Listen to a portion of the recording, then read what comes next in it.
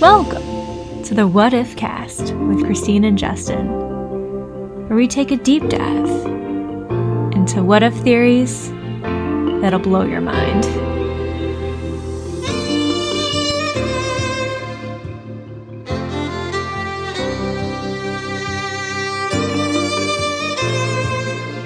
Welcome, guys, to the What If Cast.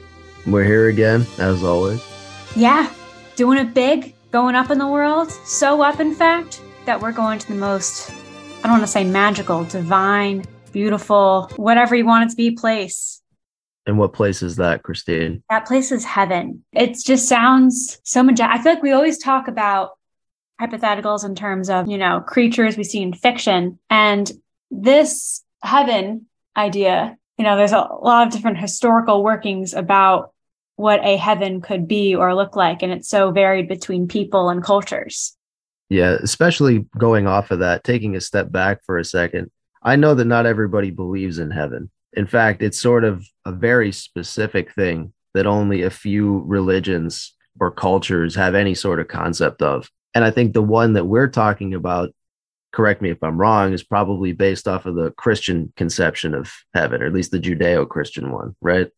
Yeah, I think the idea that you're able to see your loved ones again is a big factor.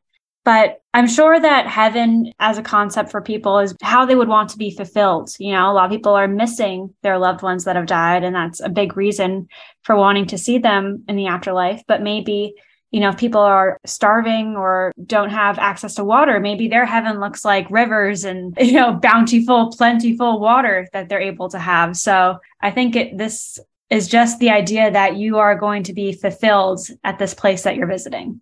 Where do you think that particular conception of heaven comes from? I remember a long time ago, I watched an old Dane Cook comedy special, and he made the joke about how Christian people view heaven as like this big airport where you get greeted by all your dead family members and stuff like that. And that's a joke, but I feel like it really is how people view heaven. Why do you think that is? Because I think for people today in the present, that's a big sense of their longing, of their wanting to be reunited with people they love. Again, probably if people had other things they were really lacking in their life, if they were struggling to survive. I'm just thinking of holes right now. Like their heaven was just getting to the top of that big hill and seeing water and onions and food. For the audience, when she says holes, she means the story Holes, the book and the movie. Do you believe in heaven? Anything's possible. Do I believe that there's a place we go to after we die?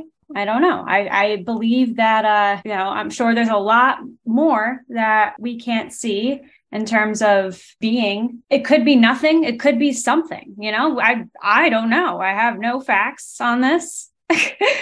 It's an awesome concept, but I don't live my life with thinking I'm going to someplace better afterward. I live my life knowing I'm here and I could make this my heaven. I don't know is the real answer. That was quite the detailed, thoughtful answer. How about you? No. And let me clarify that. I was raised to believe in it. Obviously, I was raised in the Christian tradition. I really haven't retained a lot of that as I've gotten older. And at this point, I'm not sure I really believe in the magical pearly gates, kingdom of heaven. On that note, I would not fault anybody for believing in that or wanting to believe in that. Was there a turning point for you from believing it to not believing it? There wasn't a turning point. Like a lot of that stuff, it stopped making sense to me personally. I kind of love seeing the world as a mystery because that is what it is for me. I mean, it doesn't seem likely, if I'm going to be honest. It doesn't seem likely that there are souls, looking down at us, that people that have died are around. I don't know, but I don't want to brush it off because it's too cool. Too cool of a topic. I 100% agree with that. You know me. I love fiction. I love stories. I feel like the greatest fictional setting that you can have in any story is heaven. I feel like the best stories visit heaven or have a vision of it at some point because it could be anything you want it to be in fiction. And so when it comes to the concept, when you're writing a story, oh, absolutely, I love heaven. Go for it. It almost relates to our previous episode. And here's why. We're talking about being in the present, like really feeling where you are now, being grateful, like having that kind of bliss of a moment where you're not thinking of anything, you're just being. And that's what I feel like my heaven would be.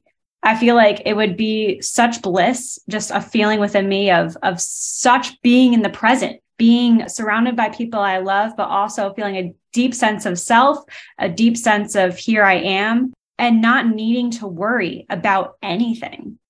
Well, this is the what if cast. This is the topic that we've chosen. Let's get into it a little bit more. Let's say that both you and I have the opportunity to visit heaven. Heaven is real. How do we transport there? We take like Santa sleigh. We go in a magic fairy dust pool. Wrong episodes.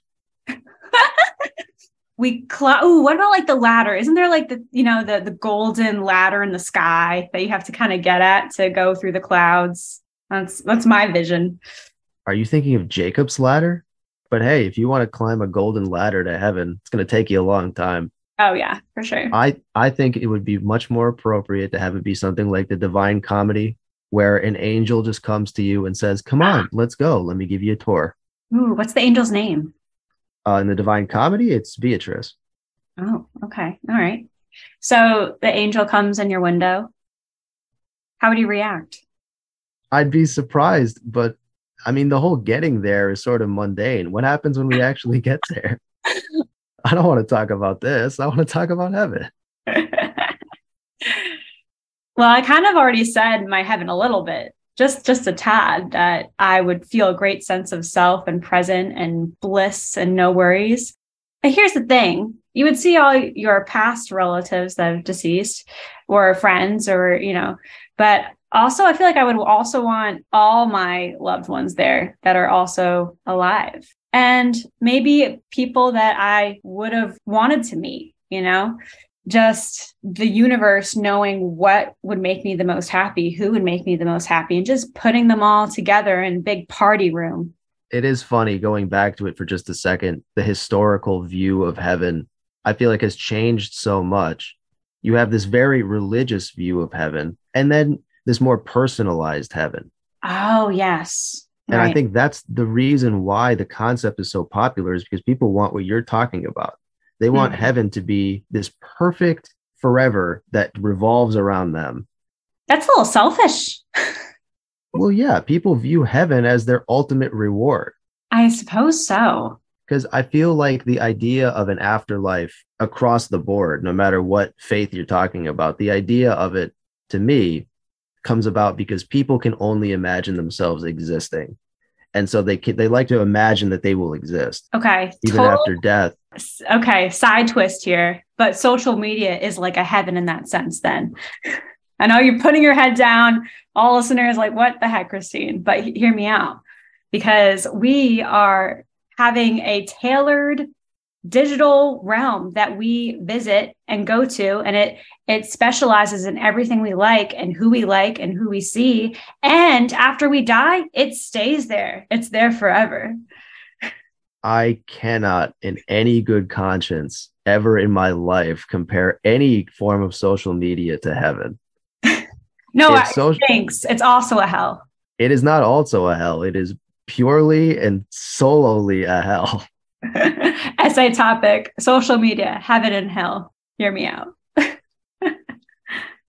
Like I said before, I would never blame anybody for wanting heaven to exist, because this idea that you will see people again, this idea that you'll be happy finally, this idea that everything will be perfect forever and ever, who wouldn't want that? It really is the ultimate comfort that you could ever imagine. And so, hey, if I'm going to heaven, I want it to be that. Who wouldn't? But how do you think your life would be affected if you visited there for, let's say, a couple of days, came back? Listen, way back in the day, when I had first gone to my college orientation, I was only there for maybe 2 days. It completely ruined the final half of my senior year of high school, because high school was so trash by comparison. I think that if I could visit heaven and it was everything that I imagined, that would definitely ruin my life. So a while back when I was, I think, 1 or 0 years old, I was eating baby food, and I guess my dad and my uncle decided to give me ice cream when I wasn't supposed to have ice cream. That was not in the timeline. I was way too young to be having something that sugary. And when they gave me that ice cream, my eyes lit up like, oh my God, this is heaven. And I'm sure that having baby food after that, you could not compare it. Now that is awful. It's why I didn't like, vegetables for so long, I'm sure. What's your favorite fictional heaven? Putting aside the Christian one in the Bible and stuff like that, what's your favorite specifically fictional depiction of heaven? I honestly don't have too many examples, but there was one in some movie where the Backstreet Boys showed up, and that's all I could think of right now. Or maybe is I Want It That Way in heaven? Is it supposed to be? Because they're all in white and on clouds, I think. You're asking the wrong guy. Right. Yeah. Okay. Christine, if you're listening to this, you got to be on the next episode. Clarify this. Yeah. How about you? I mean, there's plenty of good ones. A movie that I really like is What Dreams May Come, starring Robin Williams. That's a very, very detailed idea of what heaven could be like.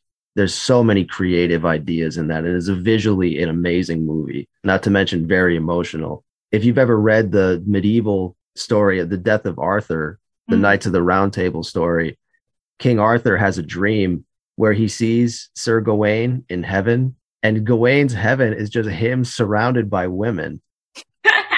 It's just hilarious. Is that what your heaven looks like? No. Oh, okay. But what I mean, it's sort of reinforcing what I just keep saying, that this is really the best fictional place that you can have in any story. Yeah. What does your heaven look like? I mean, I already sort of mentioned it, but who can really get better than eternal paradise? Who can really get better than seeing all of the people that you don't have around anymore? Living on a cloud without a worry. You know what I mean? Mm-hmm. Would it have bacon?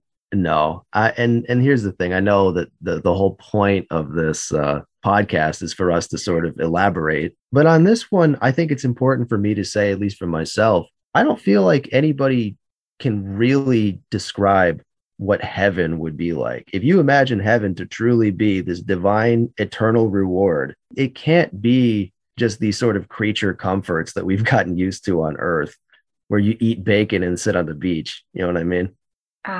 See, that sounds like a nice heaven, though. It sounds like a nice life. Right.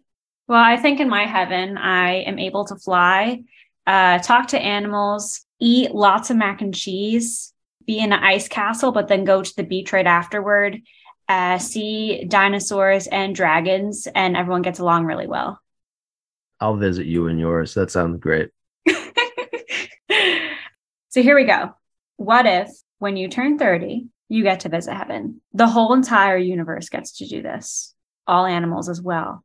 We have to be very careful here with something like that, because I am of the opinion that everybody's life is very precious, especially the people that are, just trying to make it day by day.